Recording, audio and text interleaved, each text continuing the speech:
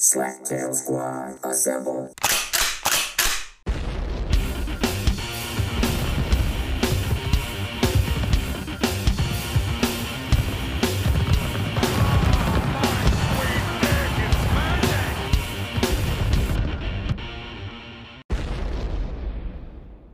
All right.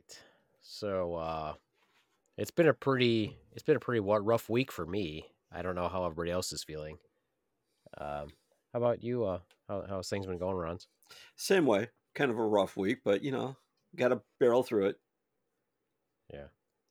I feel like my week's At least been, it's getting warmer. my week's been pretty the same. I don't think it's been any. I guess it's the normal amount of roughness. No highs, no lows. No, not so much. Oh, well, that's good then. That's real good. Yeah. I guess then the Ronz and I are unique then. Or maybe I'm unique since there's two of you and one of me. Mm. Yeah, nothing like a mediocre podcaster. Yeah, there you go. Yeah, exactly. Speaking of podcast, this is the Slaptail Nation, and we are podcasting. And I'm in Beaver Den 2. Beaver Den 2. This is actually the walk-in closet in my bedroom. This with the Swan and I share. I like Beaver Den subset 1 better, but you can hear the Swan and I, so I've moved. Someday, the Ronz, I really want to soundproof that little room. I think it'd be pretty awesome. I think so too. I mean, what would you use to soundproof it then? Well, they sell those panels that you can get, and there's plenty of YouTube videos that can tell you, where, because in your mind you're like, oh, I have to put panels up all over through the whole thing, but really it's specific to what space you're in. Like you might have to put it up high, wherever the sound, I guess, projects. But definitely, you've been in the office, and I don't know if you noticed where the closet is. There's a little pocket door there, but I would definitely want to have some sort of drop down panel that I could put on the inside and then on the outside also. Because right now I just drop a blanket over it, but you can still hear Swan and I talking. So it will, if I yell, it kind of gets picked up a little bit on her mic. So this way we're separated out. She's at one end of the house and I'm at the other end of the house. What I find hilarious is I agree with your idea of what you want to do, but that you would yell at the swans. He's usually yelling at you. That's why he mentioned my name when he says, I'm you. When I yell at the swan, I sound just exactly like you. He said when I you. yell. He didn't say when I yell at I'm just the saying swan. when I yell. He said when I yell, you can hear it through the swan's mic. Speaking of yelling at the swan, maybe just get a little slightly closer to the mic, but just by scooting your chair as opposed to just leaning your head in. You don't have to do this where you just keep leaning your head in. I'm working on my hump. Scoot the chair. Yeah, that's a funny one. Let's hear about that. Can we hear about it?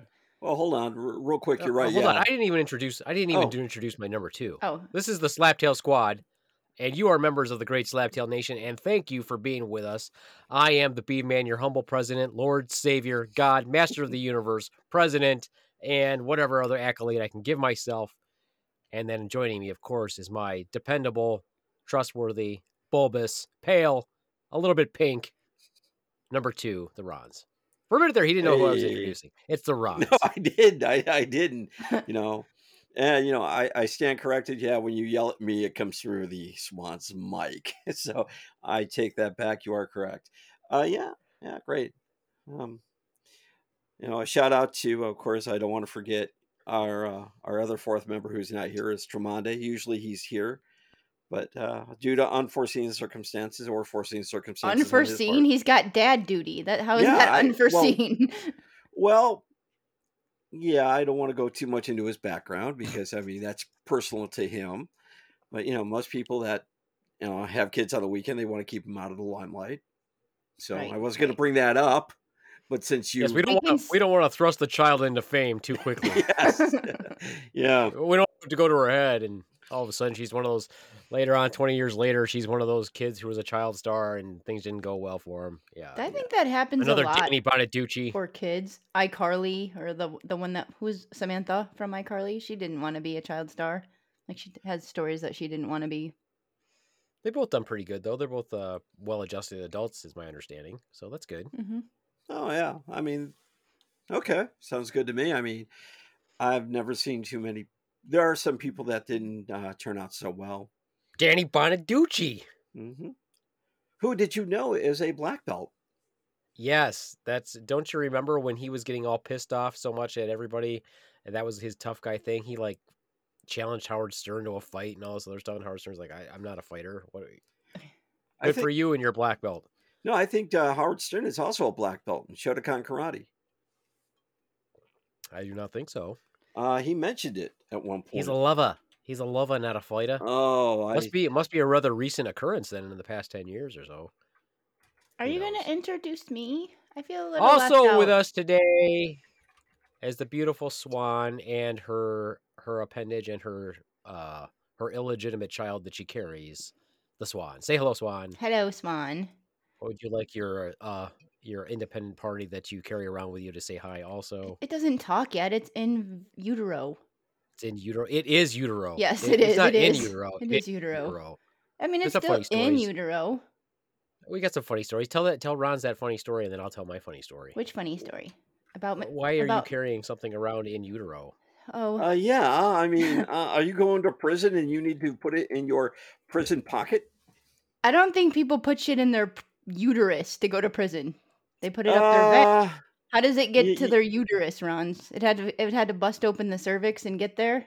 You know, I don't know. I've just watched a lot of shows on the internet. I'm just letting you know that it does not end up in their uterus. I think that Ronz is correct. You could smuggle stuff in your uterus. You could, technically. I mean, it's only the size. I mean, it's really only the size of a pear, generally speaking, or smaller.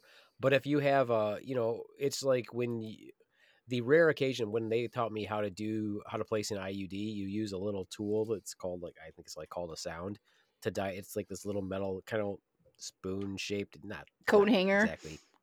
No, it's just a little stimulating tool. So if you had one of those, if you had some way to stimulate the cervix, theoretically you could put something up there. I don't know how much fun you would have trying to get it out because you'd have to leave some sort of a string to pull it out, just like they do with the IUD. So they're still going to find it, Ronz. Have you seen people try to actually I mean, are you talking vaginally or are you talking actually in the cervix, in the uterus itself? Vaginally. I mean, it's, just from the documentaries I've seen and how they smuggle things into prison, I figure pretty much Swan's headed for prison and she needs a shank or something. That's true. Now, Ronz, you know where the vagina is located. Where is it located? Can you tell me? It's the middle hole, Ronz. The middle hole. It's the middle hole. So there are actually middle holes. There's 3 holes. There's 3 holes. Believe it or not, I had a patient who did not know that, who was in over 50, probably over 60, who did not know that she had 3 holes. That's pretty interesting. I didn't know that either. But anyways. Okay. So do you want to hear about McMuffin or not? I do, but it's a copyrighted name. I know we're probably going to get in trouble for that. But yeah, I really feel like you should change the name. I don't want to change the name. I mean, name it to the daughter named it Gerald McStuffin. What is that? McLovin. No, from the movie. From? That kid was calling himself McLovin. No, from the Coming to America movie. What is his something or McDowell's? And they had the whatever. It was not a McMuffin. It was a Mc something. Yeah. But anyway, that was there's an interesting story about that. But let's get on with your story. My story is I've been having this kind of pelvic pressure pain for a while, and I know that I've Beaveman, way to doctor. Go! Yeah, way to go, Beaveman! Straight up to the cervix, straight up, right into the uterus on a daily basis. Man, way to go! So for a while, and I went to my doctor, had an ultrasound done, and I have a fibroid that is bigger than a grapefruit in my uterus. So gigantic. That's just disgusting. I can feel it. You can, if I lay down, you can see it. It's gross. All kidding aside, are you going to be okay? Yes, I have to have it surgically removed in the future, the near future. Not really looking forward to that because I don't want to have surgery. Freaks me out. I think it's worse when you're medical and you know what they actually do to you when they put you under and the chances of you not making it through. I mean, not that I guess according to everything, a hysterectomy is the second most popular surgery done on a daily basis, but it's still frightening. Not really looking forward to it. Pretty sure I don't want to spend the night in the hospital. I'm definitely not looking forward to that. I asked my doctor if I could go home that day. He said absolutely not, but usually people stay 3 days, and I'm working on him to let me go home the next day. we'll see if I actually can do that physically. Okay. 'Cause Okay. it's going to be dependent on if I'm in pain or if I can go to the So, bathroom and all the things that you have to do after surgery. okay. So So are they going to? And please forgive me, I don't know. Are they going to insert something inside you to take it out, or are they going to cut you open? So there's a couple different ways they can do it. They can This do is it fun. It's a fun laparoscopically. conversation. Yeah. They can do it laparoscopically, but mine's Uh, it's too big, so they have to cut it. Like it's basically like a C-section. I'm okay. gonna give birth here soon to Okay. McMuffin. So when you're all healed up, are you going to get a tattoo of the scar? No, the tattoo is gonna be below my bikini line. So no, I'm not The getting a tattoo tattoo or the there. scar? The The scar. the scar. Sorry, not. I mean, I guess I can get a little lawnmower. Remember those? Remember people who got that? I'm like, that is such the dumbest tattoo in the world. But anyway. Okay. You could get a tattoo that has arrows pointing down that says "closed for business." Yeah. Or it's arrows like, up that says insert dick here or insert here. I Why would arrows be up? I had a lady when I was doing a pelvic exam one time. She had it on her inner thigh. It said insert cock here, and with arrows. Right, but I'm like, that's. but your scar will I be know. above. So you would I'd have have an arrow arrows pointing down. up. No, I'd have an arrow Okay. down. I mean, I guess if you wanted to put it in my belly button. or you could draw, have a little tattoo that says third hole here. Mhm. I think it'd be more likely that you get something that says out of stock. Yes. You're dumb. You're dumb. That's not nice. Closed for business. Closed for business. Closed for business. Out of stock. I think that one's good. Out of stock. And people will be like, Speaking what does of, that mean? she said that it was the size of a grapefruit. There's a comedian. His name is Gary Gulman, and he does this thing where he talks about how much he loves grapes and grapefruits. He said, and I'm paraphrasing, but I think one of the lines he said was, the only thing that's important about the grapefruit is that God created the grapefruit so doctors would have something to compare the size of what your baby's going to be. Otherwise, it's completely useless. Grapefruits are delicious. You really have to listen to it. It's genius. Have you ever heard his little comedy routine where he talks about the grapefruit runs? No, I don't think I have. It's pretty old clip, but he basically he rants it. His whole thing is he just starts off talking about how much he loves grapes and what a masterpiece the grape is, and then he goes into he's like, what's not a masterpiece is the grapefruit, because basically they trick you with a name. Yeah, like it's a really good bit. Yeah, it's a lot of work How to it eat a ruins grapefruit. fruit salad. It's a lot of work to eat a grapefruit. Just saying. Well, it's definitely for you. It's a lot of work to eat one and not sound disgusting. He makes fun of me because I dissect it and peel it and pick all the skin off of it. So when you do that to a grapefruit, is that the medical side or the OCD side? I don't know. It's just That dissection is a gross dissection. It's not even a very. It's not a surgical well-done dissection at all. It's. Have you seen which one is it? One of the Lord Lord of of the the Rings Rings. where Schmiegel's eating the fish. And he's like ripping the fish apart. No, I haven't. But continue. Oh, well, Schmiegel's like eating a fish and it sounds disgusting. And he's just ripping into it and tearing it apart and stuff. That's what it sounds like when the swan is eating a grapefruit. And actually, I call her Gollum when she's eating the grapefruit. And she's eating it. She's like, "Oh, my precious." Cool. It's so disgusting. I can't. As I get older, I told you, as I get older, I can't hear people eat. He told me I can only I'm eat like, them "We at work. I told him we should just honestly and it's not just her. I mean, hers is the most disturbing sounds when she eats. Because my But jaw it's clicked. everybody. Yeah. So, that brings me up to a certain thing that I suffer from is, do you have certain noises that annoy you? Well, I The sound of shouldn't say Ron's voice. Oh, the Hi-yo. hey-o, right? But do you have, Hi-yo. it's almost like an OCD thing, but when I hear certain noises, they just drive me crazy, and I try to avoid them. Like what? What? When someone's taking a bite with their fork, right? They're eating something when they're using the fork, and they scrape it across I their hate teeth. that too. Yeah. Yeah, that's terrible. Right? Well, you know what my son does, and he insists he doesn't do it. What's that? When he chews, a lot of times you can hear his teeth click. Yes. Like they'll hit each other. That drives me crazy. Oh, stop clanking your teeth together. He's, you know what? The boy might listen to this, friend of the show, the boy, Skylar, but he has just lots of horrible habits. Yes. He's always done that. He's had these horrible habits since he was a little kid. And we're like, why does he do that? Why does he do that? Ronz, he used to do this thing. I'm not kidding. Okay. He was the cutest my son, I swear to God, it's documented. You look it up in Google. Cutest little boy, Skylar will come up. he was the cutest little thing, but he had just the most annoying habits. There was a period of time there for like a year where just there would be silence and he would go, just like that Yep. Okay. for no reason. And so I'm like, is he fucking retarded or Like, something? does he have a tick? Like, we Is there seriously some weird Sort of like a Tourette's syndrome. something? Yeah. And I was like, that's really bizarre. And I would ask him, like, dude, why are you doing that?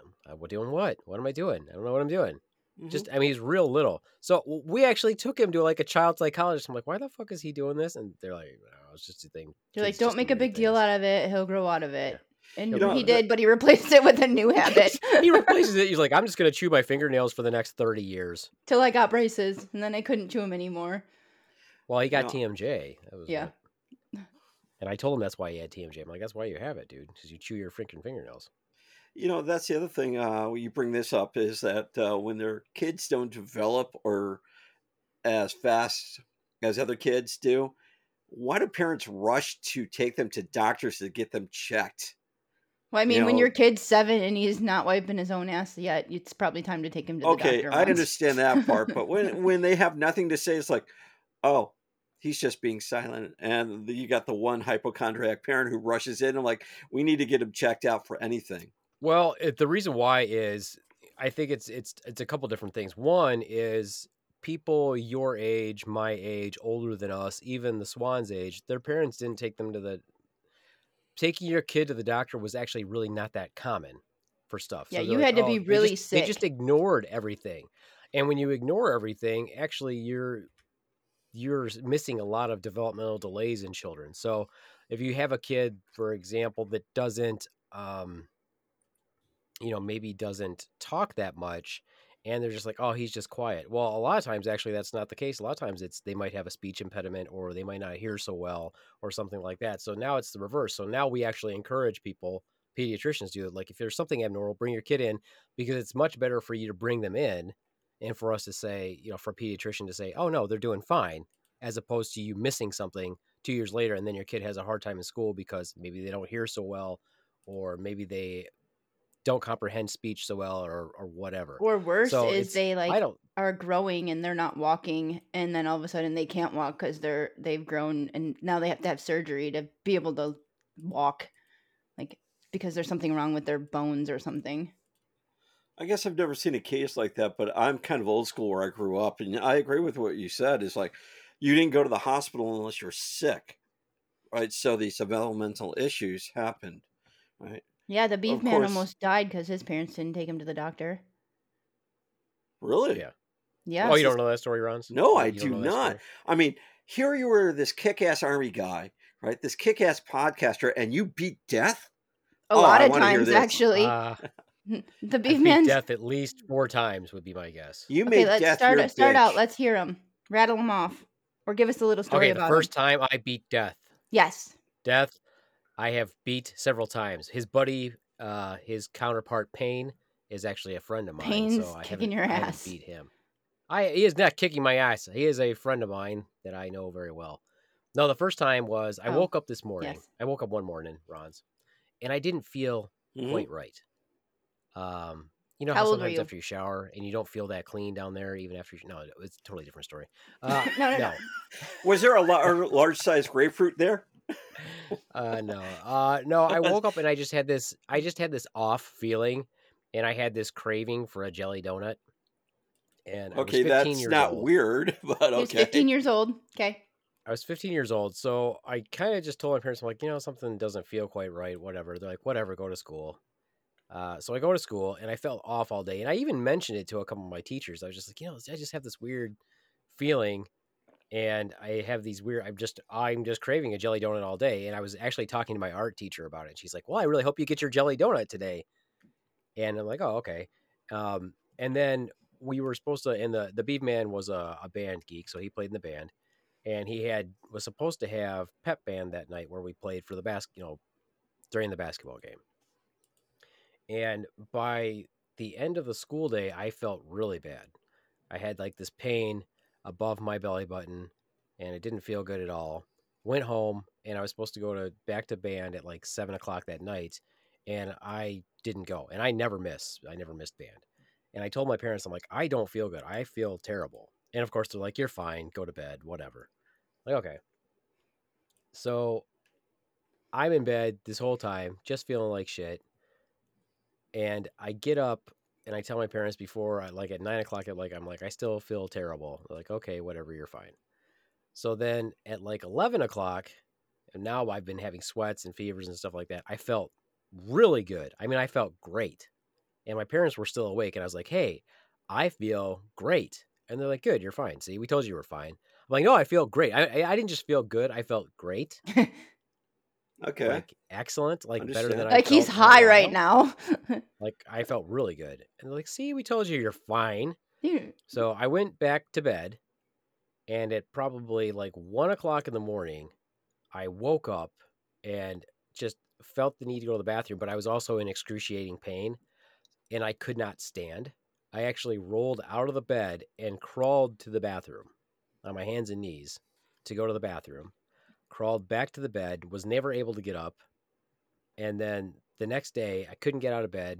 My mom had to work that day and she checked on me and she's like, oh, you'll be fine. Just drink some tea. Your dad will make you some tea. My father, first of all, is the worst caregiver in the world. You should never let my father watch children in general, even when he was a dad and that was his job. Terrible caregiver. you mean He the checked on me waitress a couple times. didn't bring you tea? You He mean he did just bring me tea. He gave you a fork and told you to go play with a light socket, that kind of Right, terrible pretty dad. much. Basically. Well, I could not straighten up. This should have been a warning sign to them. I could not straighten up. The only position that I could be in where I wasn't in excruciating pain was with my knees up to my chest. Like So in fetal other words, the fetal position. position. Yeah. Okay. So I had high fevers, sweats, all this stuff. And then finally, I think probably around 3 or 4 o'clock, because he'd called my So mom, this I is guess, a couple 2 days times. later.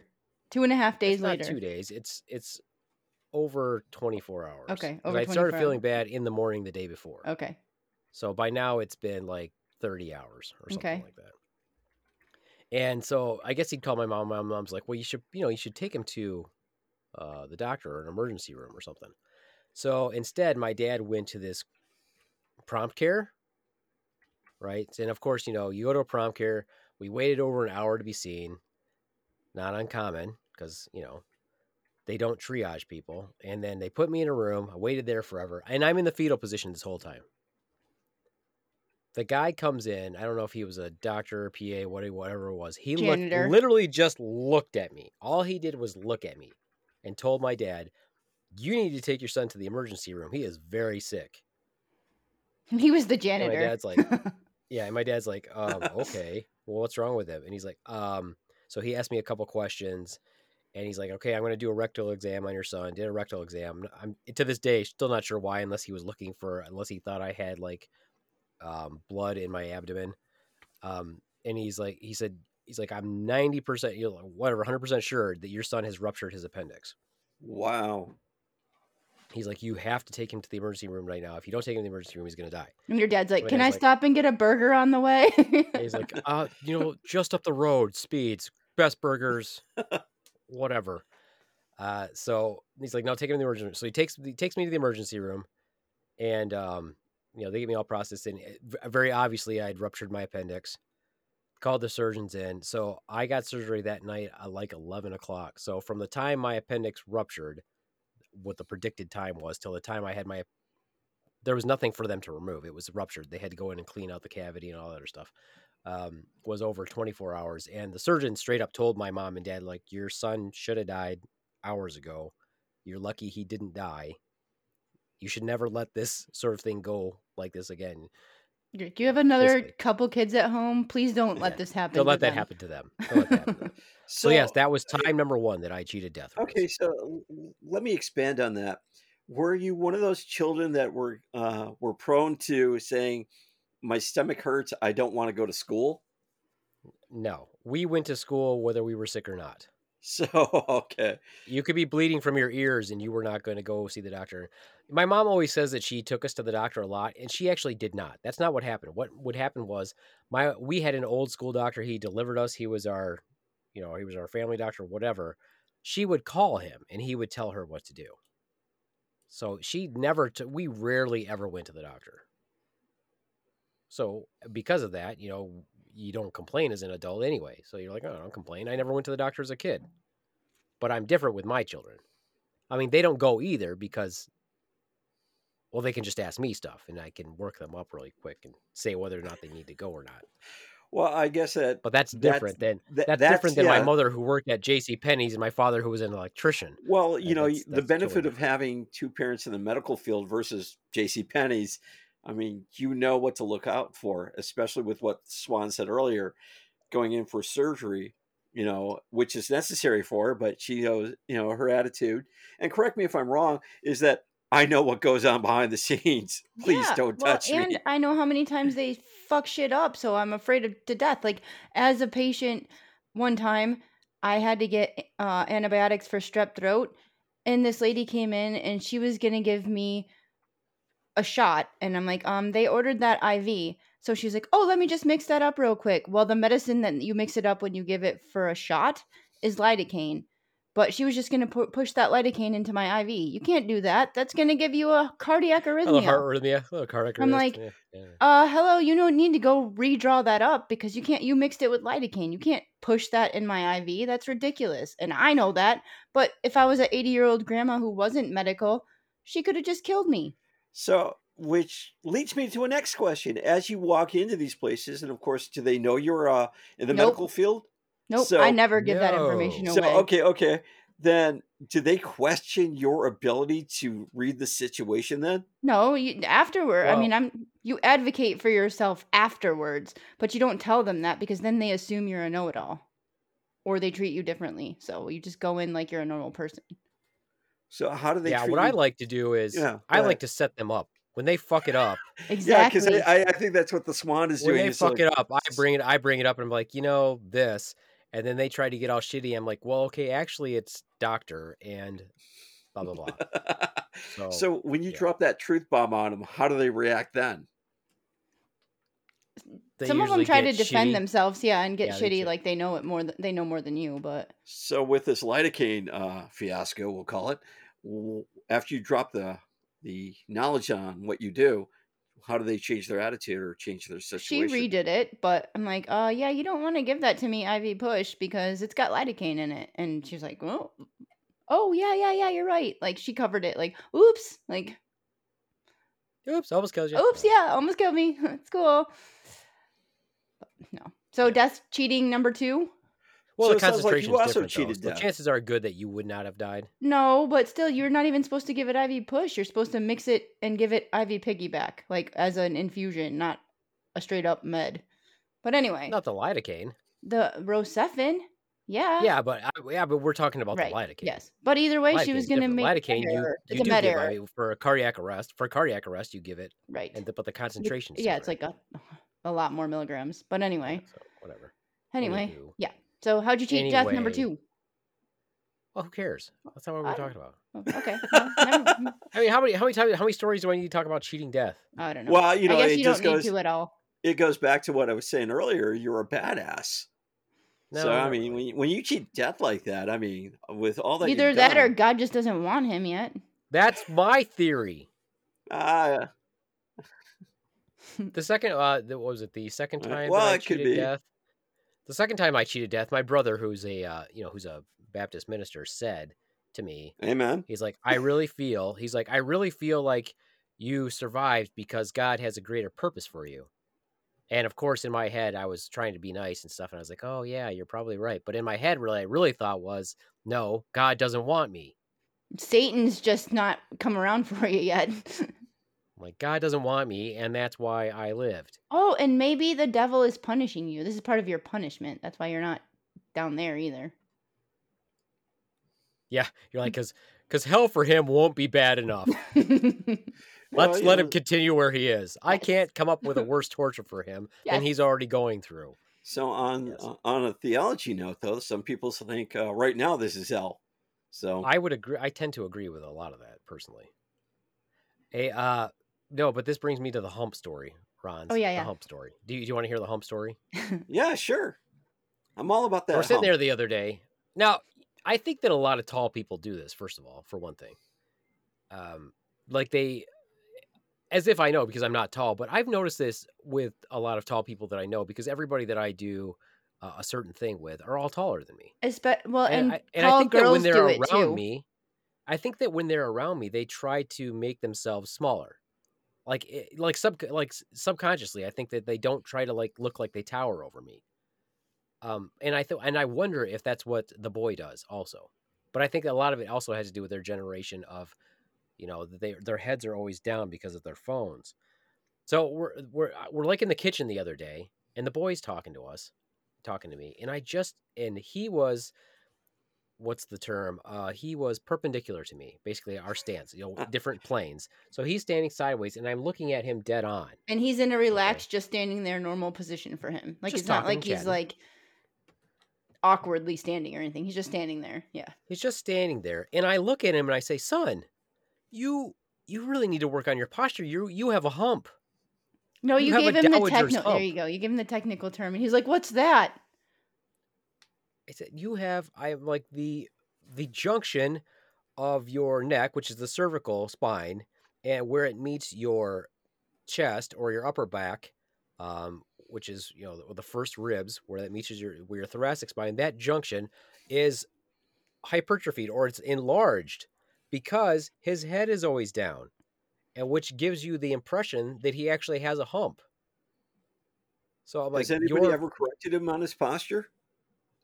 Oh, I have lots of times, but I wonder. But I think a lot of it is, like I said, is one. I see a lot of patients like that already that are young because they're always looking down at their cell phones. And so there's actually people out there that theorize that if we stay on the track that we're on right now with our kids and the next generation after them, that our bodies will actually evolve to be in that tilted head forward position. Because we have, and it's not a great evolution, but it is there. It's actually where they think that our Like this, skeletal Ronz. spine will go. Can you see it? Oh, okay, sort of like a giraffe. So because his head is tilted, because there's a curve, there's a natural S curve to our cervical spine. It's supposed to bow out, and they start to straighten it. And because he's doing it, that junction of the cervical and thoracic spine, there looks like there's a hump there. And I'm like, dude, you have a hump. So then he's all mad because he's like, you ruined my life. You've just cut my self-esteem forever. He's like, I'm just gonna go in my room and die. Like, for real. Can that be corrected though over time? Yeah, again? by posture. Yeah. Yeah, literally. I told him, I said, look how I stand and look how you stand. It's two different things. I'm like, my head is always over my shoulders. It doesn't do this. It doesn't lean forward. It doesn't bend forward or anything like that. And this is something that I remind myself of all day long. I remind myself to do this and to roll my shoulders back and drop them down because I think there's a couple reasons why I do it. One, I know that I do it because I was in the Army and they harped on our posture a lot. They're like, this is how you look soldierly. This is how to look in formation. This is how to stand.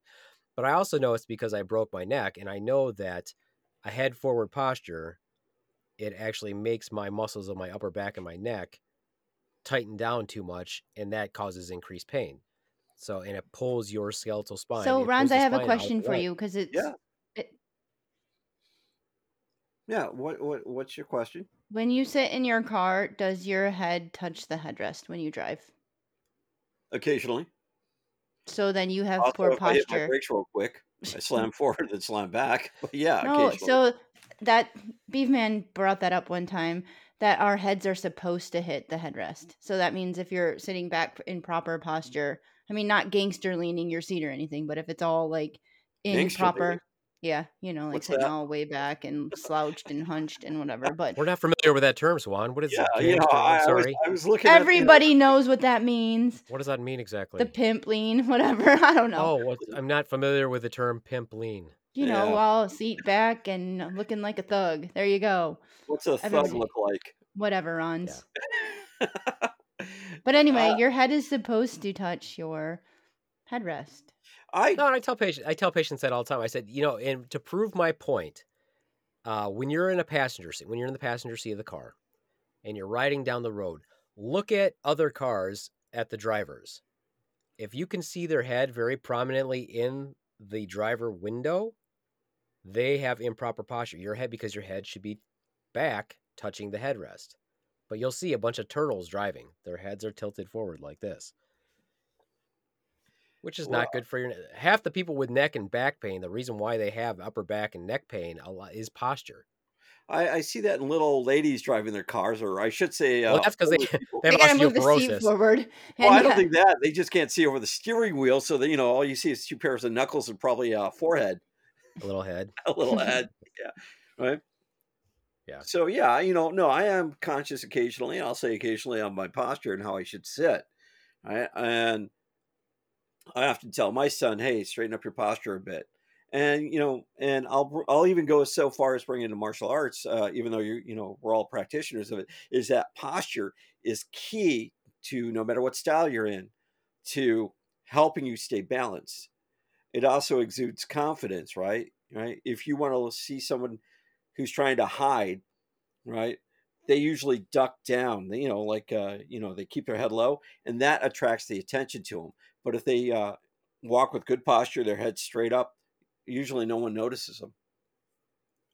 do you think they don't notice them, or they just don't fuck with them because they look more confident? A little of both. A little of both. When we're training somebody, and I'm coaching somebody, it's like one of the things I like to bring up with new people is, when you go to work tomorrow, see how many people try and duck, right? Walk around with their head low, so not to be noticed, versus how many people walk straight with their head straight, their shoulders back, and they walk forward. Now, yes, you and I, the Beaveman, have a military background. That's how we were taught to walk, right? But back to also what the Swan says, yeah, I mean, it's basically almost, and it's probably the wrong term, but a predatory move, because you're looking for the weak in the herd. And if they got their heads down low, trying not to be noticed, they're noticeable. But if someone's back and got their shoulders up and their head straight, they tend to blend in really easy, and also probably give that "don't fuck with me" vibe. So that's Yeah. the way it looks like sometimes. I would agree. Yeah, I agree. I see the benefits of both, though. Honestly, also, Right. I do see the benefit of looking Weak? unobtrusive and weak Yeah. Like what? Yeah. to hide your actual weaponry of Mm. what you actually are. As a technique. Well, Yeah. I would disagree with that, because Like if you Mr. Miyagi looked all weak and vulnerable, but he really wasn't. yeah, but he Is that held what you're himself saying? with confidence, and in fact, whenever he talked to somebody, he never had held his head low. If you look at that style, right? True. And I know it's a movie, but he always had his shoulders back, and he wasn't completely standing up straight. But then again, that was True, but he still ideal. blended. Yeah, He he but he blended. attempted to blend, kind of like your whole gray man thing, like you talked about Yeah. Oh before. yeah, yeah. Like you could look confident, like someone should not mess with you, but you could also blend. So there's two different, I guess that's kind of what more I'm saying. I Speaking of which, Speaking of which, where Ron's you purport to be some sort of a martial artist. I of do course, not. I have transcended this thought process, and I live a martial way, which is totally different. Martial arts, martial way, two different things. Ron's has not made it there yet, apparently. what is the For he is martial still way? for he is still braggadociousness. I do have a question for you though. I Oh, had an observation. I had an okay. observation today that I don't I'd like to think discuss Ron's with is you. bragging per se. I don't think he's bragging. I just think he wants to share his love for martial arts. I'm going to defend you for a minute, Ronz. I appreciate that. Mark it down. I I am. I am. I also do not think that the Ronz is bragging, but it's far more fun for me for the show purposes, Swan, for Of me to I make course. fun know, of I know, I Ronz know. as opposed to say that he's not bragging. Yes, I No, know. no. So Okay. if you understood the format of the show, you would know that I cannot give Ronz too much credit on the show. Only hear snippets there, here and there, where so people will realize that yes, it is a persona and it's not a real personalities. I Yes. appreciate that, though. Yeah. So what's your question, Pete, man? Having said that, the Ronz, as a martial artist of the karate, also known as the style of empty hand, and yours is COVID te, style of the COVID hand, empty or otherwise. Of course. What is your definition of proper foot form? I'm just curious. Oh, I've just been busted on this, right? Fascinating. Why? Who has busted you on foot form? Several people, right? Several people. Fascinating. And what was the busting upon? What were the conditions thereof? my back foot not being completely straight or straight enough, and my front foot not being angled out sometimes. He's Right? talking Okay. foot on the ground. Right. Yes, Like stance. let You're me talking clarify that. stance. My apologies. Let me clarify. What is your proper foot form, utilizing your foot as a striking surface, and how with the deliverance of your lethal karate kicks? I don't think during my time of doing karate with the Ronz, I was It's ever karate. shown that. It's Actually, karate. I don't think it was ever stressed to me anything about foot form there in that art, in that style. Not true. Ronz, first of all, Ronz. Okay. Well, kind of. Ronz, could you just clarify the pronunciation of karate for us? I think the way you say it is okay. Really, right? Karate. It really depends on the dialect you're using and where you're at in the world. I mean, everybody has. What if you're from America? If you're from America, it's karate. So everybody's got. So their what own you're way of saying? So okay. So first of all, Swan has been exposed to the Ronz's form of karate, not his most recent form, which is Corona or COVID-te, or Way of the COVID Hand, for those of you who forgot. And I've trademarked that. Somebody else can use it, by the way. Nobody else can use it. The Rojo is the Swan's word for the dojo, by the way. So, Swan, with your limited exposure, not super limited, but your limited exposure to the Ronz's former martial arts. Yes. That of, what is it? Koboryu? Koboryu? Yeah. Sounds good. Koboryu, whatever. You're saying that you were not taught foot form.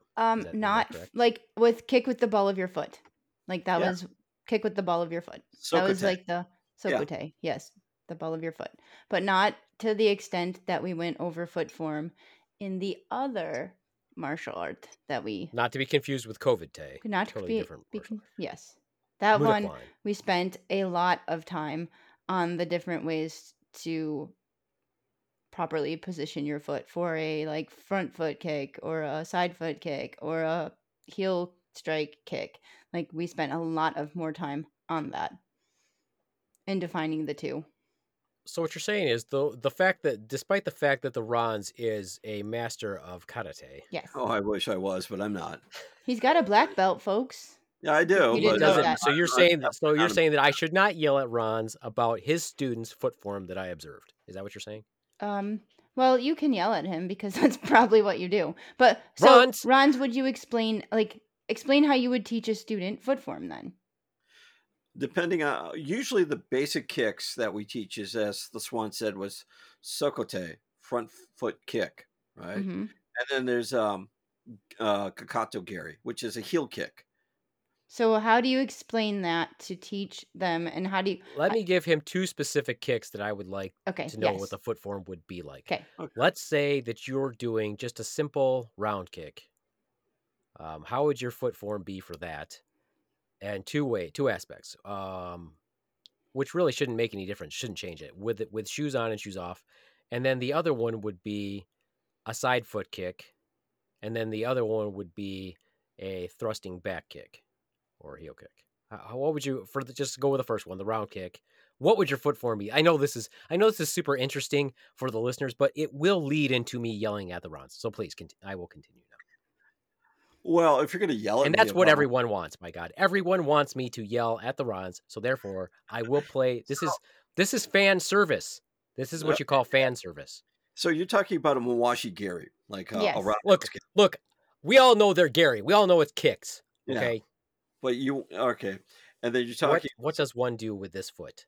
So kind of turn your hip over and come down at an angle, right? So when you turn your hip over, you don't, and you... What is the foot doing, Ronz? What is the fucking foot doing in the kick?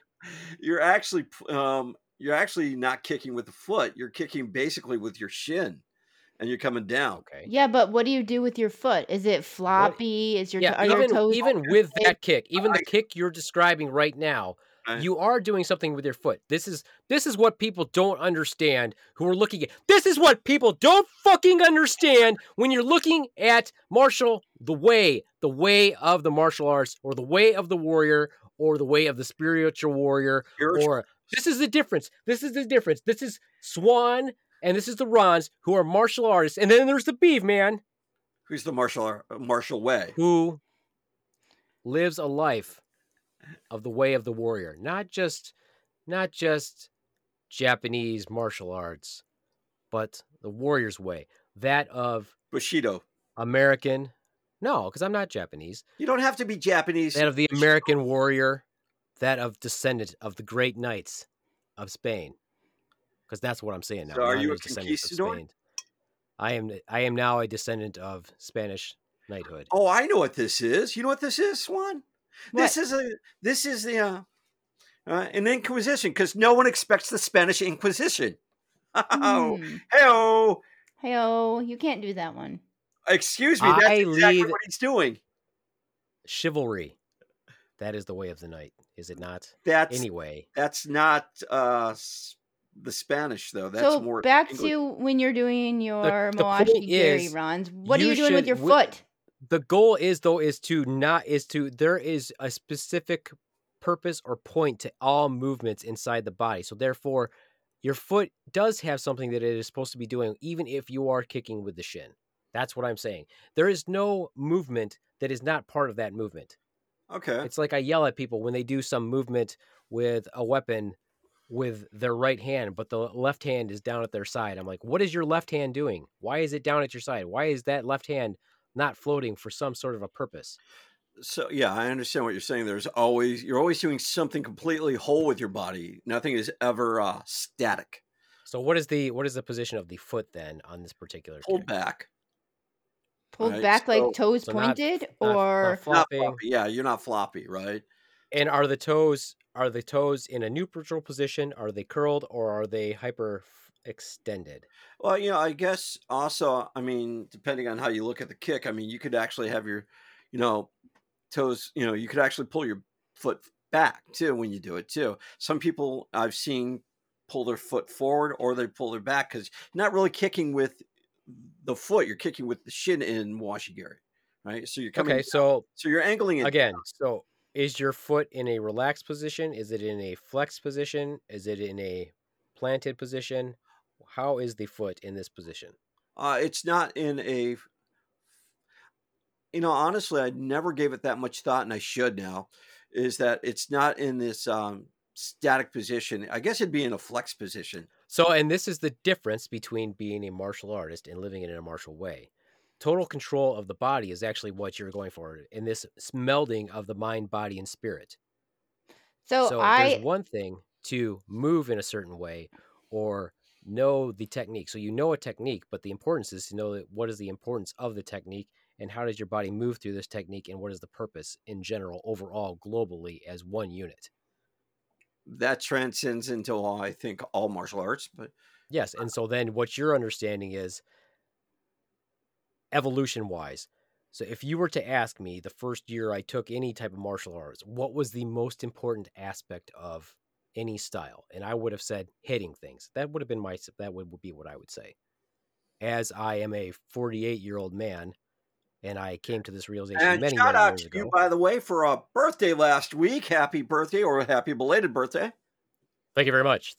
I would say footwork is the most important part.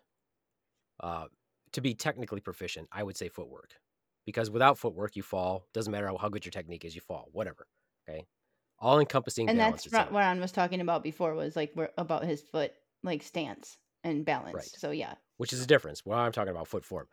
So now it's something but now you see the evolution or the expansion of Ronz's mind, because now he understands and he is starting to evolve away from just being some martial artist to living a martial way and understanding that he made a very good statement. He said, you know what? This is something I should be thinking about. we've seen growth, folks. Ronz is grown Yeah, right now. but Good it job, also Ronz. depends on the style that you're in too, because everybody has. Although the basic kick, front kick, we'll say, or what we call a mayagiri front kick, is basically the same in different styles. It just depends on how you place it. True. And then you're going to decide then, am I going to kick with the ball of the foot, or am I going to kick with the heel, or am I going to kick with the whole foot, et cetera, et cetera. But Exactly. again, you are looking at the position of not only your foot as one unit, but you're also looking at the position of the toes, because that is something that you can control.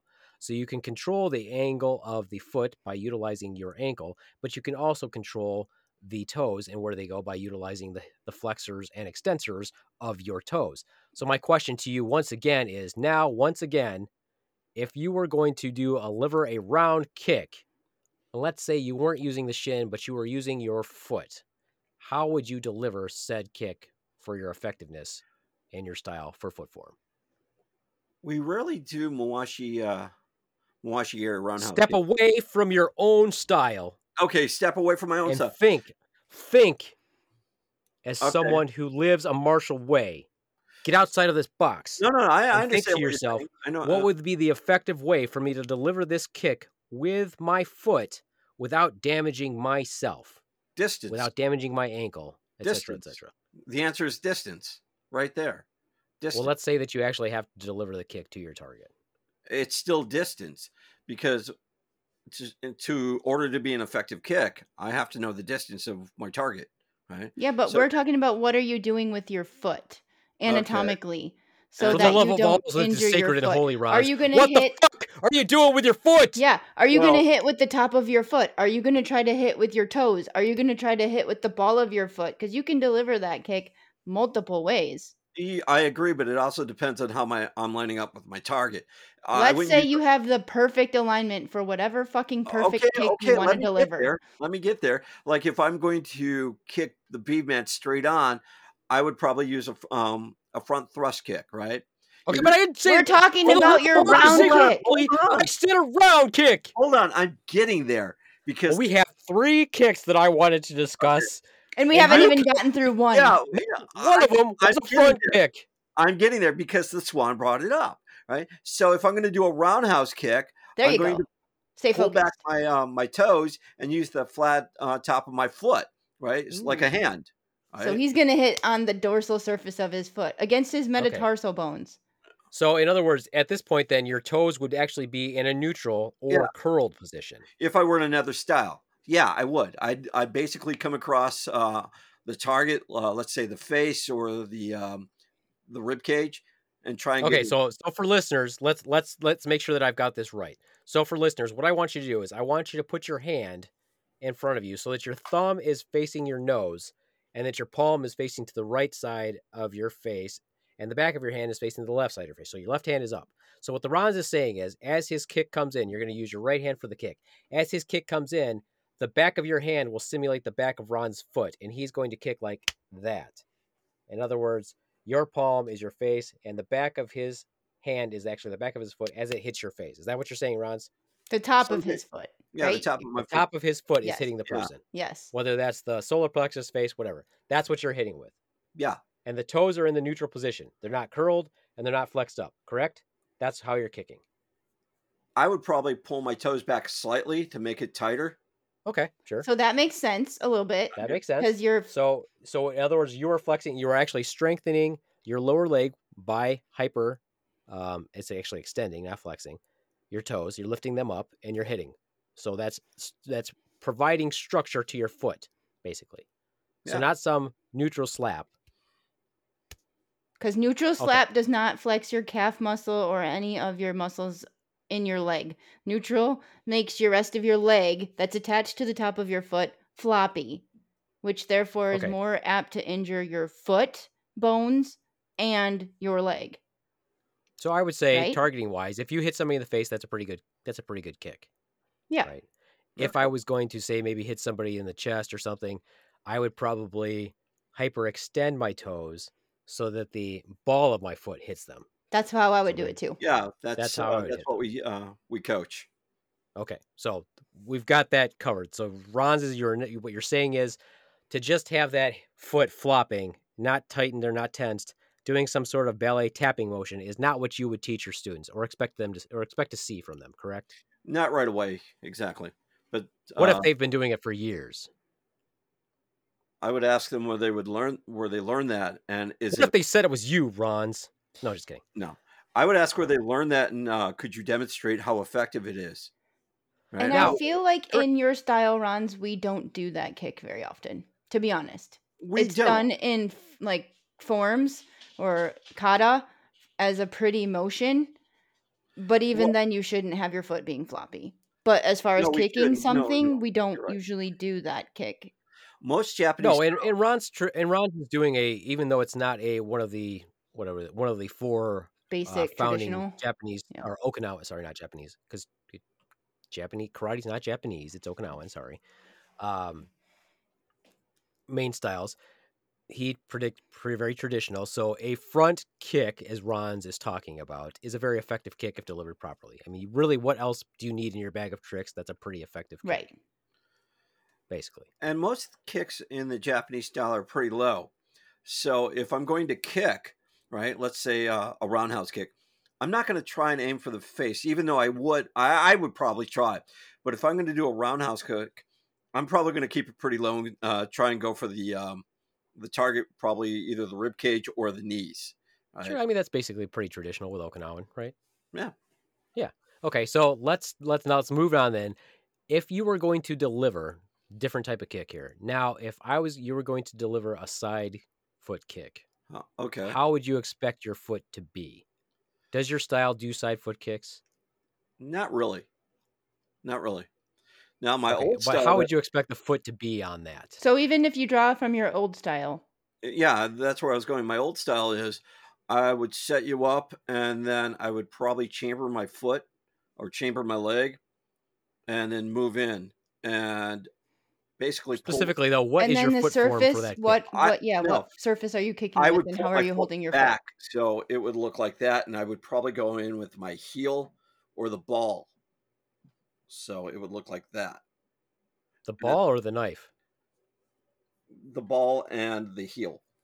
So see, I don't think they do a knife edge type of kick. No, we do. No, we do side kicks in the style that we're in, but we use the sokoto, the knife edge of the foot, right? So we come in and we come in under the rib cage, kind of trying to break the rib cage or push it away, or we come to the side of the leg and break the knee, right? Well, the knife edge that we're talking about encompasses the heel also. So if you were going to kick again, if you're doing a side foot kick, where are your toes positioned? Is it in the neutral? Is it in the curled? No, they're pulled back. Do you not care, or are they up? Basically, yeah, they're hyper extended. They're up, and then you're kicking. Boom. No, I wouldn't. Okay, so now listeners, this time, because I know you're all interested, because you're all martial artists and karate people and all that good fun stuff. If you take your left hand with the palm facing you, okay, simulating your target, and you take your right hand, and you've got the palm facing down, the back of your hand facing up, and you angle the meaty part of your hand along your pinky, and then lift your fingers up, and you strike the palm. That's what we're talking about as it's simulated of your foot. Is that correct, Ronz? Yeah, pretty much in this style. Okay, so it would not just be this foot down, toes kind of dangling, floppy.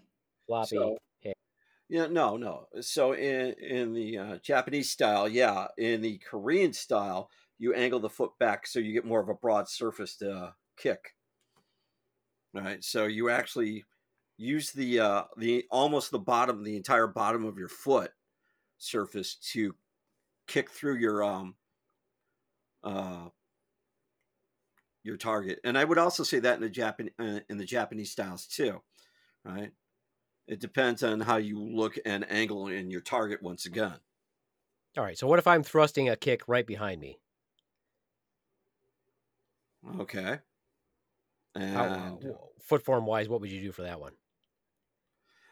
So I don't know if this is the technical term, but it was called what? Some styles or some places call that like a donkey kick because you're kicking up behind you like a horse, right? Is it effective? I don't know. I've never seen it done actually effectively. Is very effective. It is very effective because you can drop somebody very quickly with that kick. You'll have to find that video. I'll actually show you, Al. I'll show you a video of it. Because it was pretty funny where you did the kick to our old former instructor wearing pads and like you could move or he would kick you and you would move like multiple feet back. It's crazy. Well, I threw myself back because I didn't want to take the actual impact, brunt of going forward. Because it is a pretty devastating kick, and you don't have to chamber it either. You literally lift it from the ground. You can chamber it if you want, but it takes to my opinion, it takes too long to chamber it. Okay. It's basically just lift it. So instead of having a high knee or your knees being up high, they're actually stay low the whole time. You just thrust from the ground. But again, what would your foot position be? Ooh, that's a good question. So I guess my question is always, whenever you're delivering these kicks, and it's really important because I saw one of your students, Ronz, and I had to correct him on his foot form. Right. And I told him, I said, don't you worry, young man. I will discuss this with your senpai, and I will hold him accountable for your poor foot form, for your training that is clearly a direct reflection of your senpai. A reflection. Don't you worry, don't you worry, young student. I will take care of this for you. So whether audibly on a podcast or if I must correct him in the dojo, old school style. Well, depending on how old the individual was and the belt color. Old enough to know better and been in martial arts for a long time. And we're going to lay this at my feet then. Yes. Because you're a reflection, top down I from think, the top. In my opinion, if you think of the style of which we are speaking, there's only one name that comes to mind. Out of every practitioner in modern times, who is more well known for this style than the Ronz? If nothing else, I have made him the ambassador of this style. Have we not? We have. I think that it's very possible that you could be the most famous practitioner of Kobo-Yu in modern day. I don't think that's a good idea. I think it's true. I think that there are more countries in this world that know of you as a practitioner of that style than any other practitioner of it that is living and walking in this modern day. I am just a humble student just trying to make my way in the world. And learn. But you have the most publicity. Well, I appreciate that. Right. I really do. But I am just. And so therefore you are held accountable for this young student of the martial arts. Everybody has bad weeks. Everybody has bad days. I mean, I really wish I could always be spot on when I practice, but I don't. I'm not. Right. Even my blocks were sloppy this week, and they should have been better. Is it because you had a burger in one hand? It would have been that, but I do not have a burger. I mean, I think when we practice, sometimes we forget that we're practicing air. So I had someone punch at me, right, a couple of times, right, just to get my blocks up, and I figured that's pretty neat. I mean, if we block, and that's one of those things, or we practice something, sometimes it takes a partner to perfect those motions. Oh, yeah, obviously. I agree. Totally. Did you block with your face today? Yeah, I did. Can't you tell how good looking? Good job. So when we just do it over and over and over with the air, we get sloppy, or at least I get sloppy, right? And I got called out on it, and I want to get better. It's sort of like my blocks in Okinawan weapons. It's like, you just go through the motions. That's one thing, but when someone swings at you and you don't block properly, you're going to get hit. And I told my partner. I told my partner this week. Sometimes you drop a sai, stick it in the dojo floor. Yeah. I told my partner when I was getting my blocks better in Kabuto, because I went to the dojo just to get more practice and correct my form. I said, swing at me, right? And I said, if I get hit, it's my fault. So my partner took her bow and swung at me, and I'm like, okay, how am I doing this block wrong? And he broke it, he just blocked it, and worked with me, and snapped it. It's like, ah, and it exploded. I really wish that were the case. No, but they worked on me, and they said, okay, this is what you really need to do instead of just going through the motion. And I agree. Just going through the motions just sometimes doesn't do it, at least not for me. And if I know someone's going to try and hit me, I'm going to block. So I just sat there and was like, try and hit me. And try and hit me, bro. See what happens. Try and hit me, bro. Yeah, come at me, bro. And I had another partner on my other side swing at me. So when I got done with one side, I would do a turn and come into that. And I'm like, how did that look? Okay, you need to get your elbow out. You need to extend out just a little bit more. You're stopping it, but I can still hit you if I try. So I said, try harder hitting me. So keep it up. So when we're just practicing with air, it's one thing. But if someone's actually going to come at you and you want the technique to look good as well as be effective, that works even better. So to say I'm an ambassador of my style, you can pick somebody so much better than me. Oh no, I believe that's not true. For who else as well known as you? It's thousands of people have heard your voice, Ronz. Oh, I appreciate that. I really do. But it's sort so of like who is the best ambassador? I say. Maybe not the best, but the best ambassador. What is the most your well style known again? Ronz, what is your style again? So for the listeners out there. Kobuyu karate. Yeah, so Kobuyu karate. It's a fluctuating style. Synonymous. It should be synonymous now. There should be a wiki page that specifically, when you type that in, Ronz should be the first thing that you see. Please, actually, no. we could do that. We could actually do that, Ronz. No. You can fuck with wiki as much as you want. You just have to somebody else to come along and try to correct it. I don't need that. I mean, the Swans if you want to see a really good technique, the Swans. We've already heard this story a bunch of times. Yeah, that's not even fair. But if it makes you feel better, Ronz, as I said before, the Ronz of Mudaquan Tang Sudo is Swan. It's true.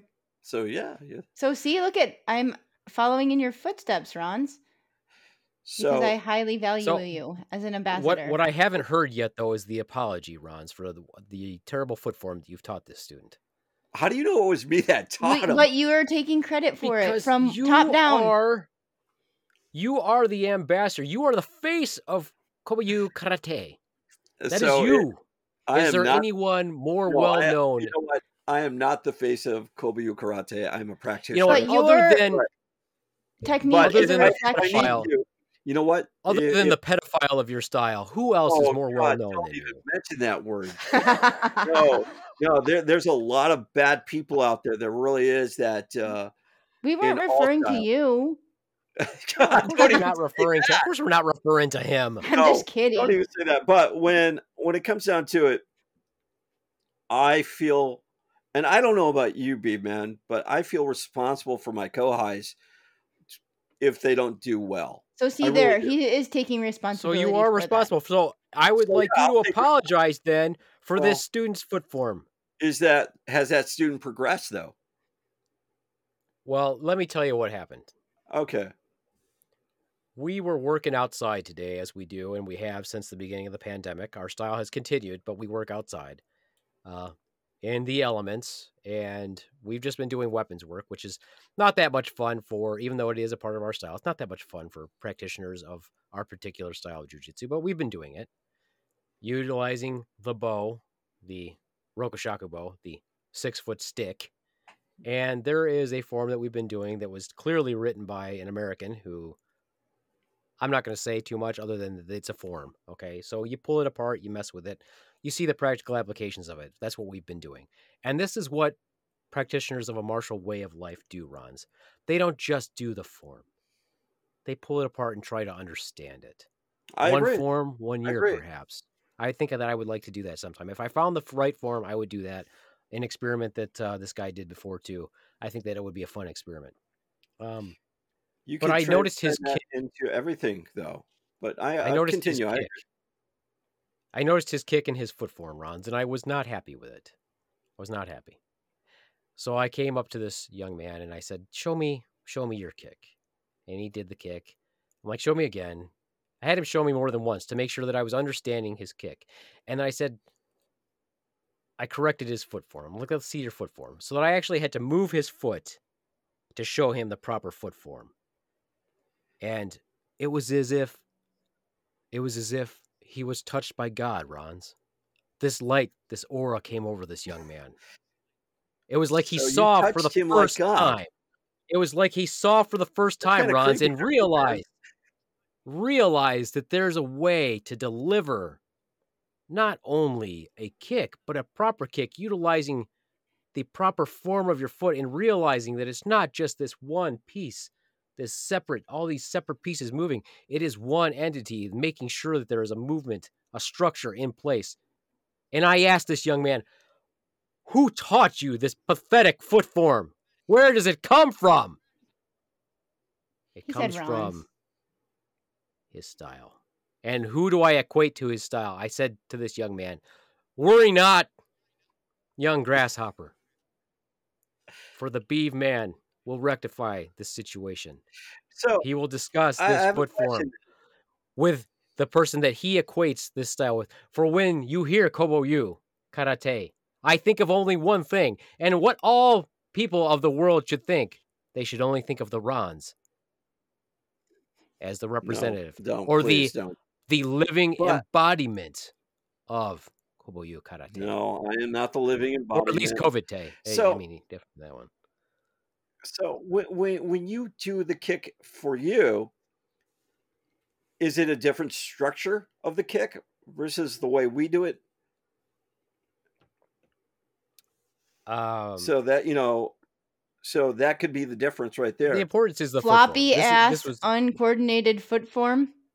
Is that your this style? No, this was in this particular form that we're doing with the Rokoshakubo. The kick that is delivered can be done of one of two ways. It can be done as a rear thrust foot kick or as a side foot kick, depending on which one you're comfortable with doing, which one that you feel kind of suits you best. I do the side foot kick for it myself personally because I like to try to make it look kind of like wushu like. So, so but do you most people bring don't. They in kind of do it.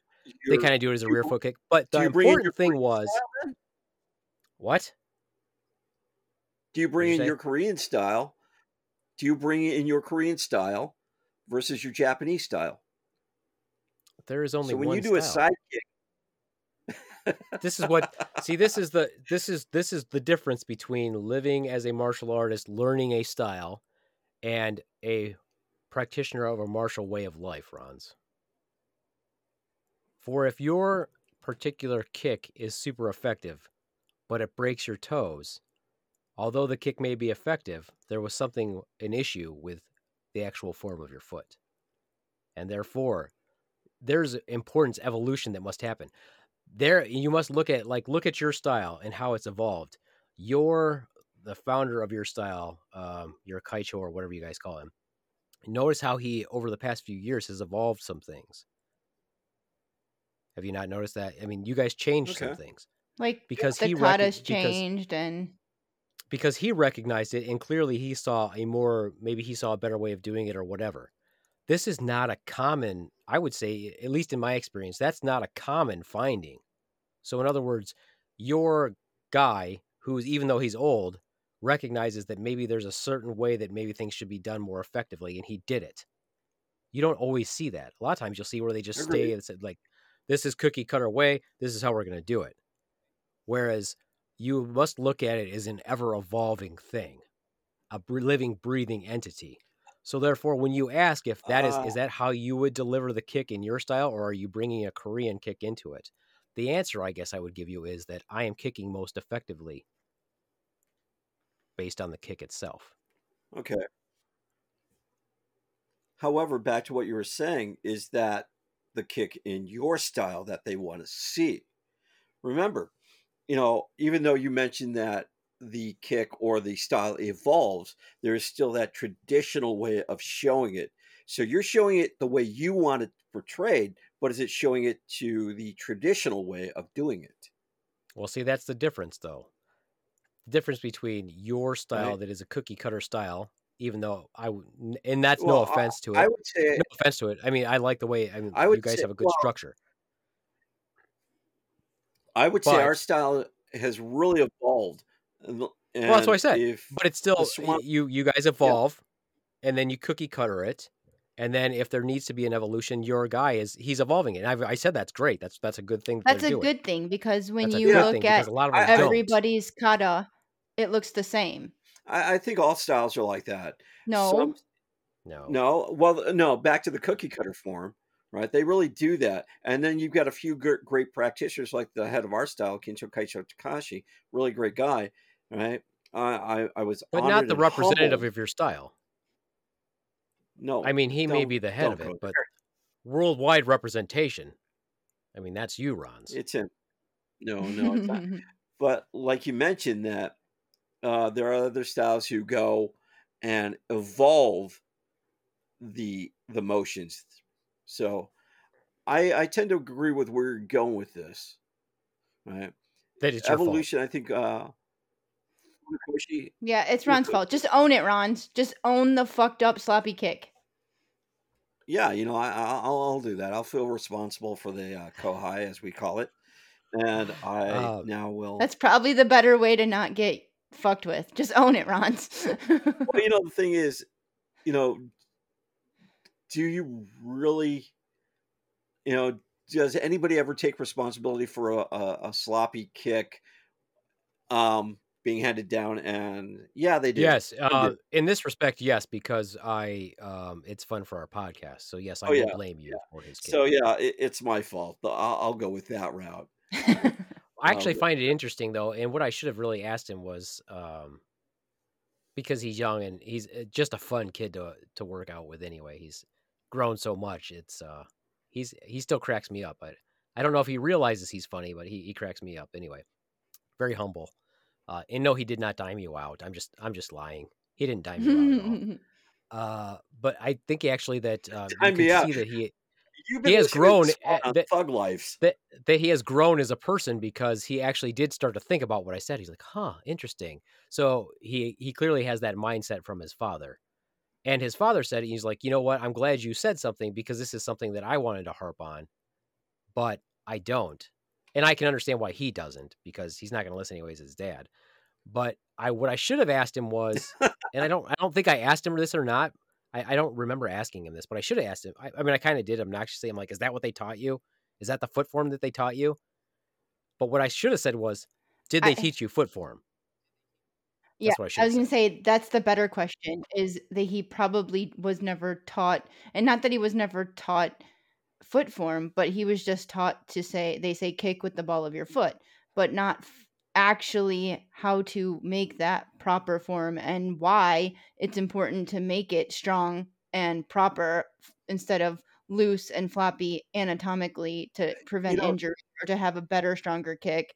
You bring up the anatomy of the kick, but did you bring up the anatomy of the person throwing the kick? And if it's the same kid I'm thinking of that you were training with, because you mentioned his dad, and there's only a couple of people who train with their fathers, right? I remember this kid, right, going from maybe 4 foot to 5 foot to almost 6 foot, basically overnight. And so while the the basic kick was there, the structure of the kick did not keep up with his ever growing body. And you Yeah, see you're that a definitely lot. thinking of the wrong kid. Okay. But we see But that's that a okay. lot too with But I understand what you're saying. But the other point that I was trying to hit across also is, I think that part of it is now knowing that you guys don't actually teach foot form, really, basically, we is what do I'm getting. teach foot form. We do Okay, teach so foot now I form. really need to yell. Now I really need to yell at you then, because you didn't know it. The But other thing is not the I other remember important thing training with is, hold on. I remember training with one of your students, right? and they And broke you. when we Sorry, were I no, apologize. they didn't. No, that's okay. They I didn't break me. apologize, But and I when will we thank were them later. But when we went into doing certain stances, the individual says, you know, and they were already a black belt, and they said, "Wow, this is going to get a little too." They got to get used to it because you guys use a wider base stance than what we do. Right? We use basically through our center, right? And our stances are geared towards our style, and you have a stance that was geared towards your style.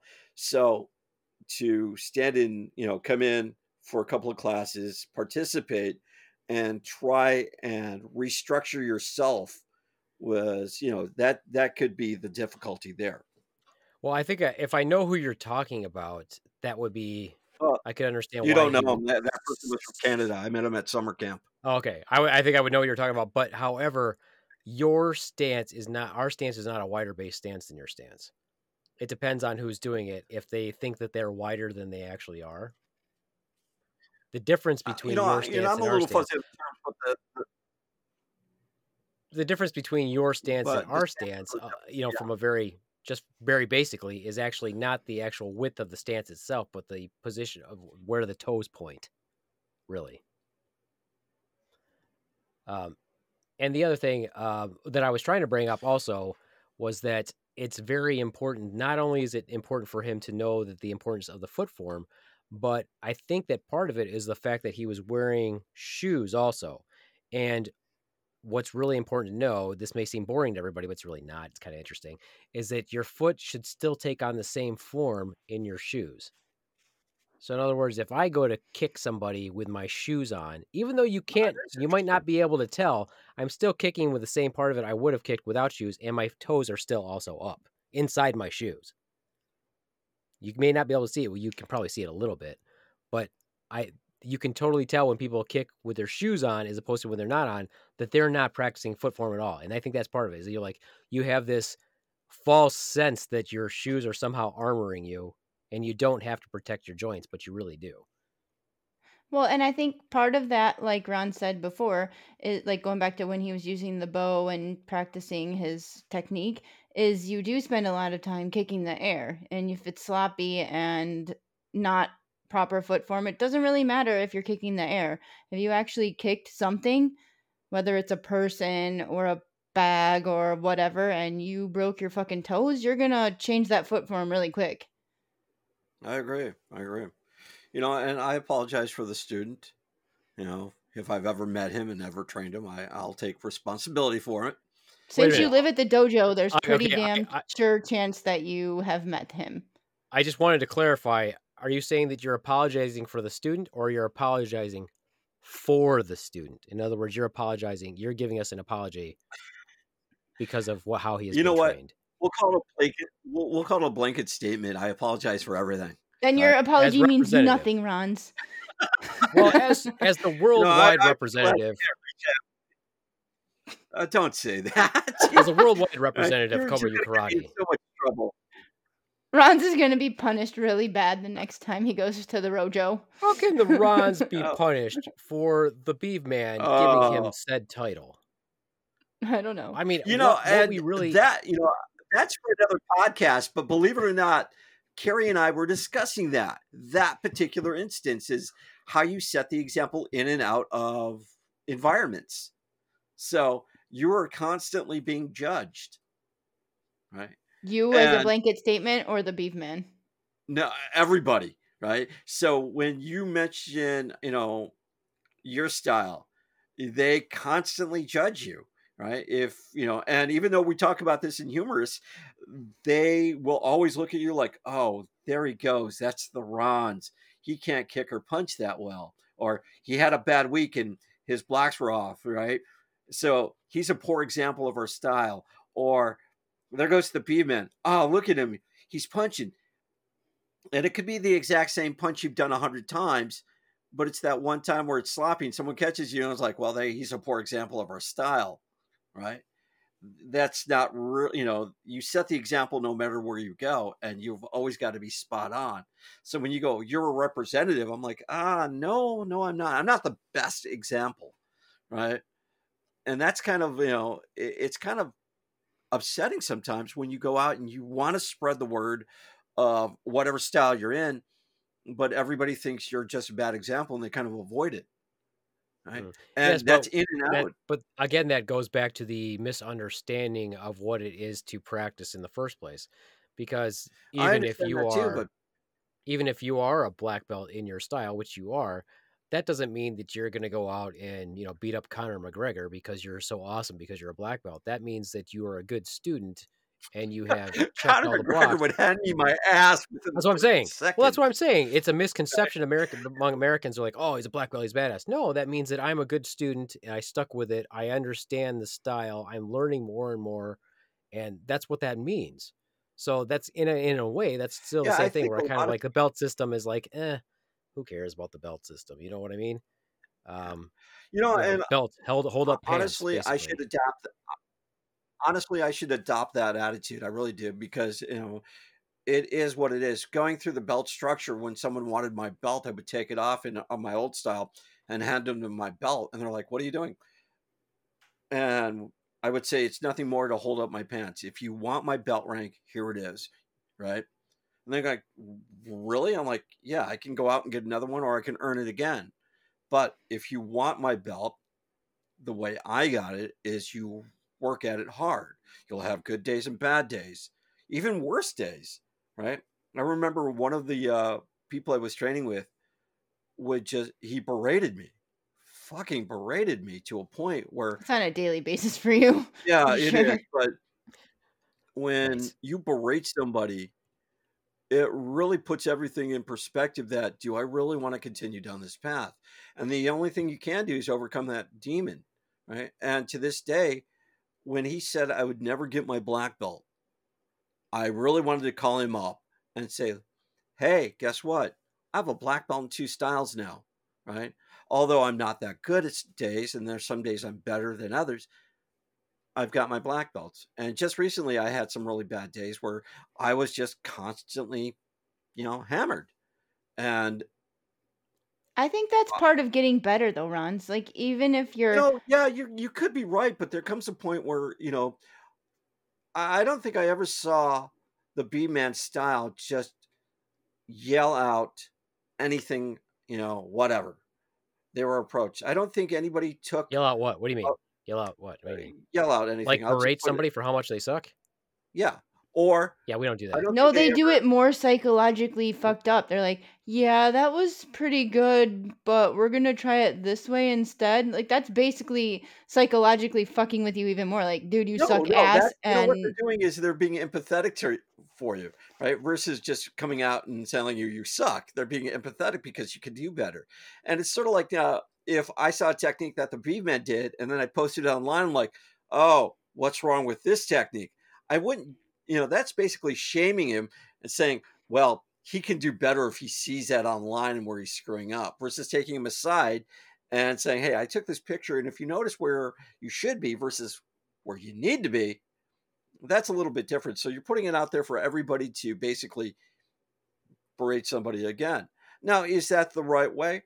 In some ways, yeah. I mean, if you're going to be a militaristic style, that can be that's good, because that's how we were trained sometimes, right? When we went through the military, first 6-8 weeks, you were constantly on a schedule. You didn't dare screw up. You had to run, you had to do push-ups, you had to do stuff.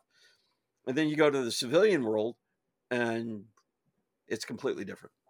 But I'm more empathetic and sympathetic versus that way. Now, I'm not saying that technique doesn't work. You're right. I will get better, right? I'll work at it to get better. But I don't think I would subject that to somebody else. And if I've done that, I think I deserve to be put in my place. I need to be put So in what you're check. saying is you're I not a guess it's. dick. No, I am. When I train, sometimes I am a dick. However, I Nah, need to be put in my I don't place think that's sometimes. true. No, Your I am. definition of being a dick is not really being a dick. You know, I have seen.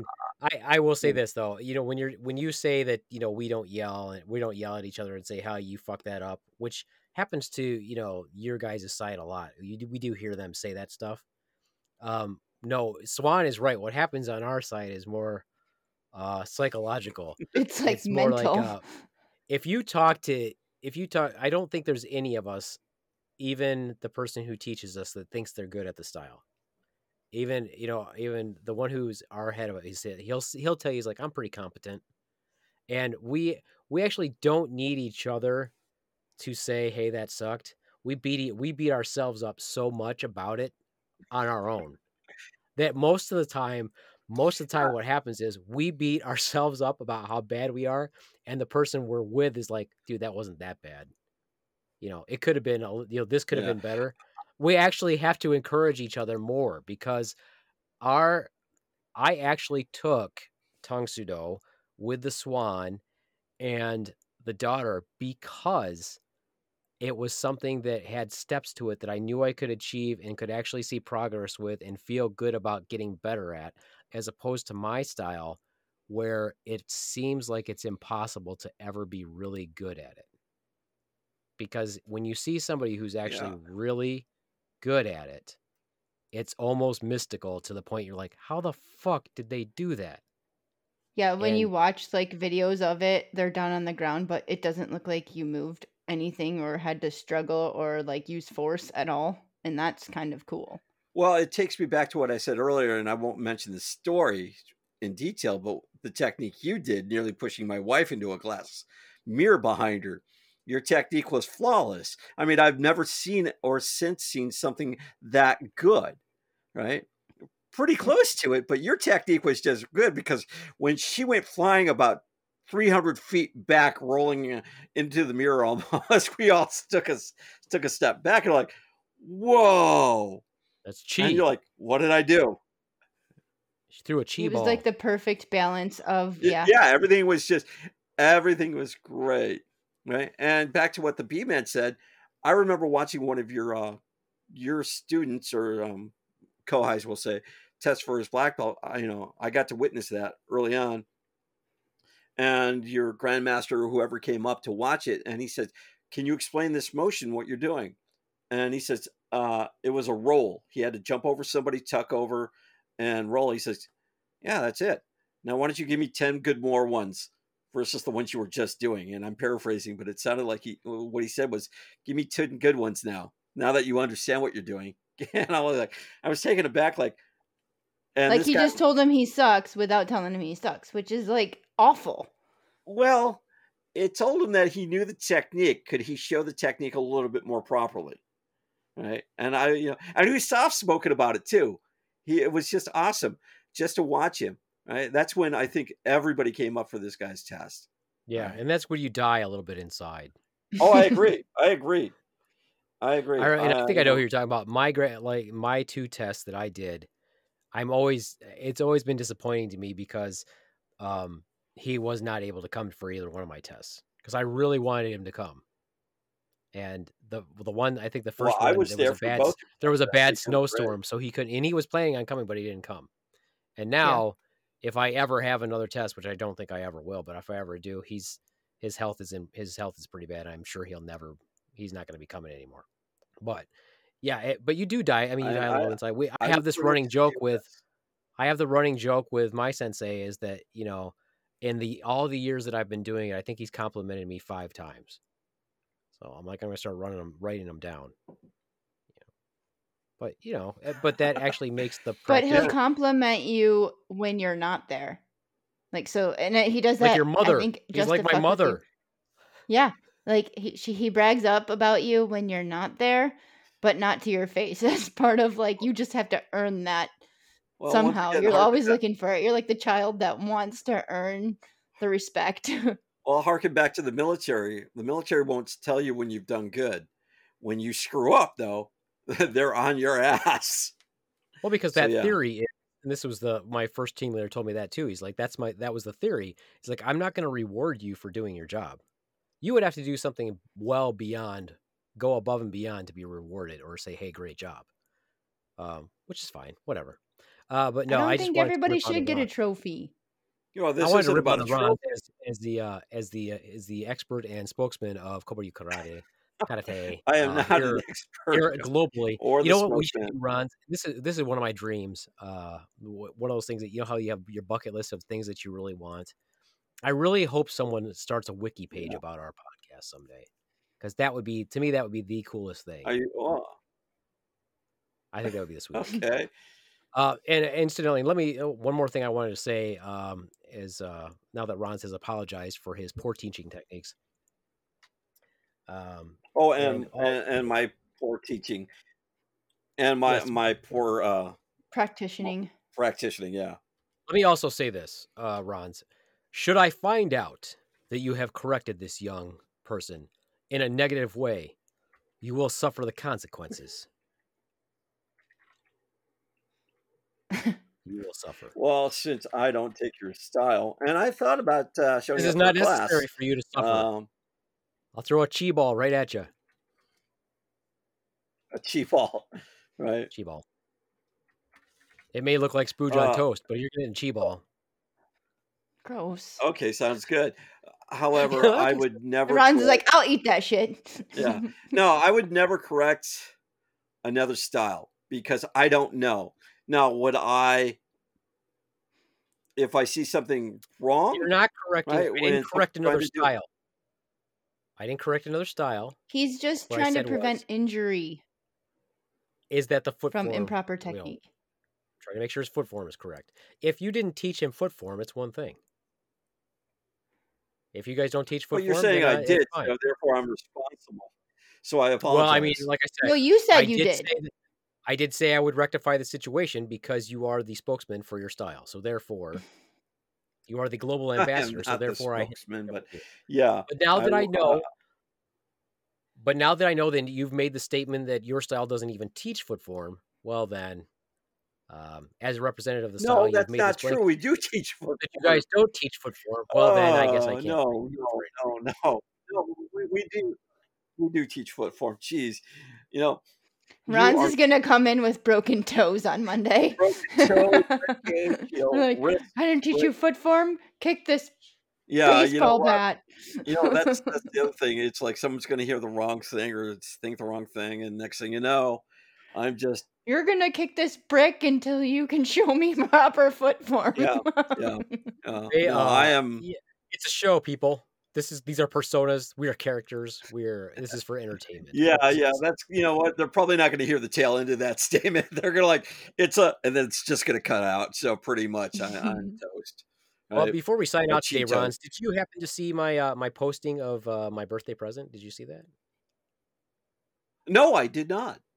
You did not see I the did post not. that What kind of of the thong Warhammer? did you get? You didn't see my Warhammer? No, I did not. I Really? did not. That the I did Swan not. is the coolest wife ever. Well, when aren't you the coolest person ever or Well, you have wife? to check it out. Swan got me a I don't- Warhammer for my birthday. I will be smashing something with it Whoa. soon. We'll do a video of that. But you didn't see my What post. I put it on is the it? site Stormbreaker? that said that basically said because there's a listener, if you're listening, listener of the show, if you're listening to this, he had made a posting that he got all excited about his Arnis sticks that came in the mail, and he made a post about that. Mm-hmm.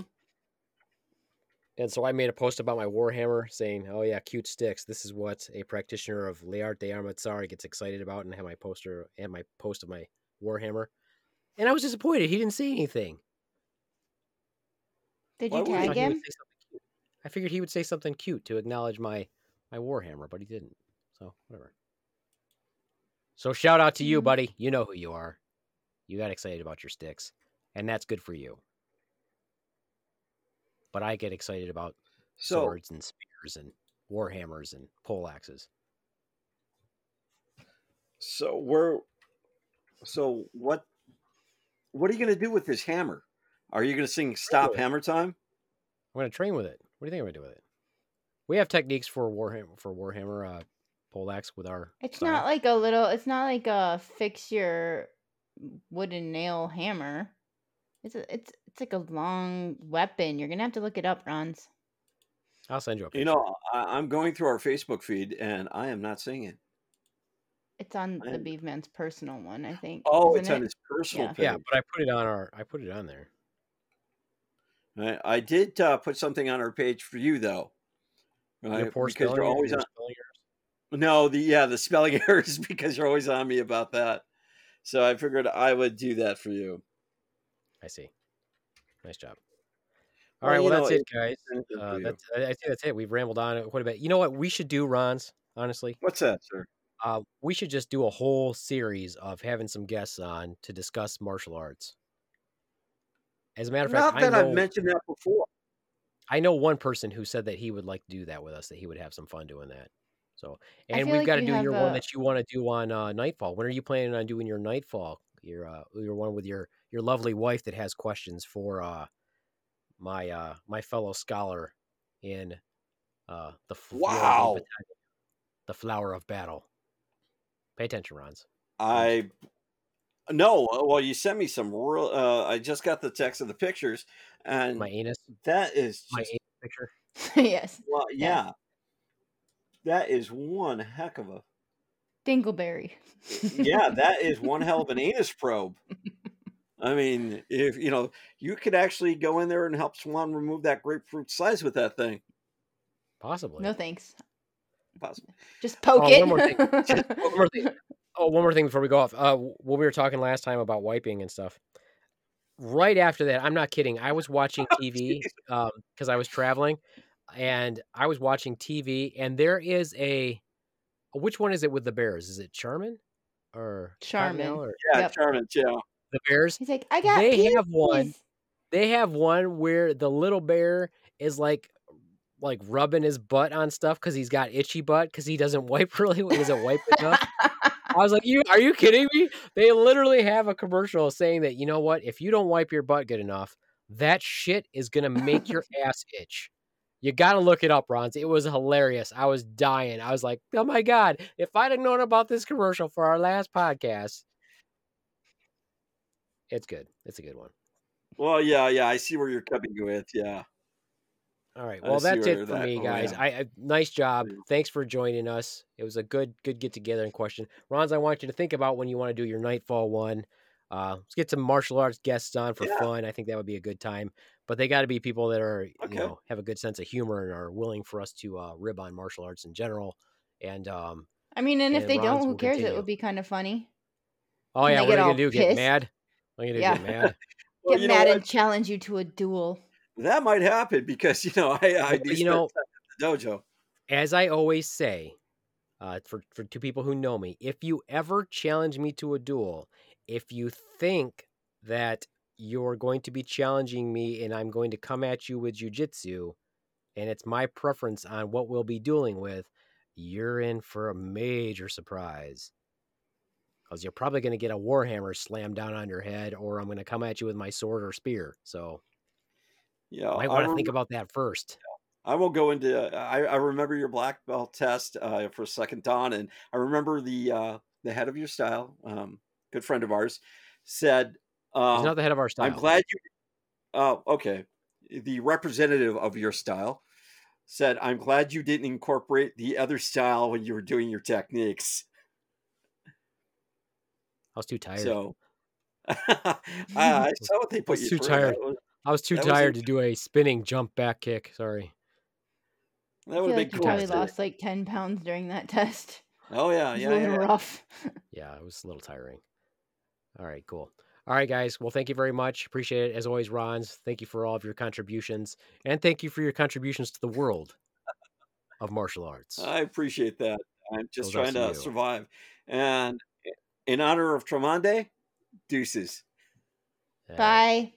From the Adios, Swan. fuckos. Hey, Yeah, we know who it is.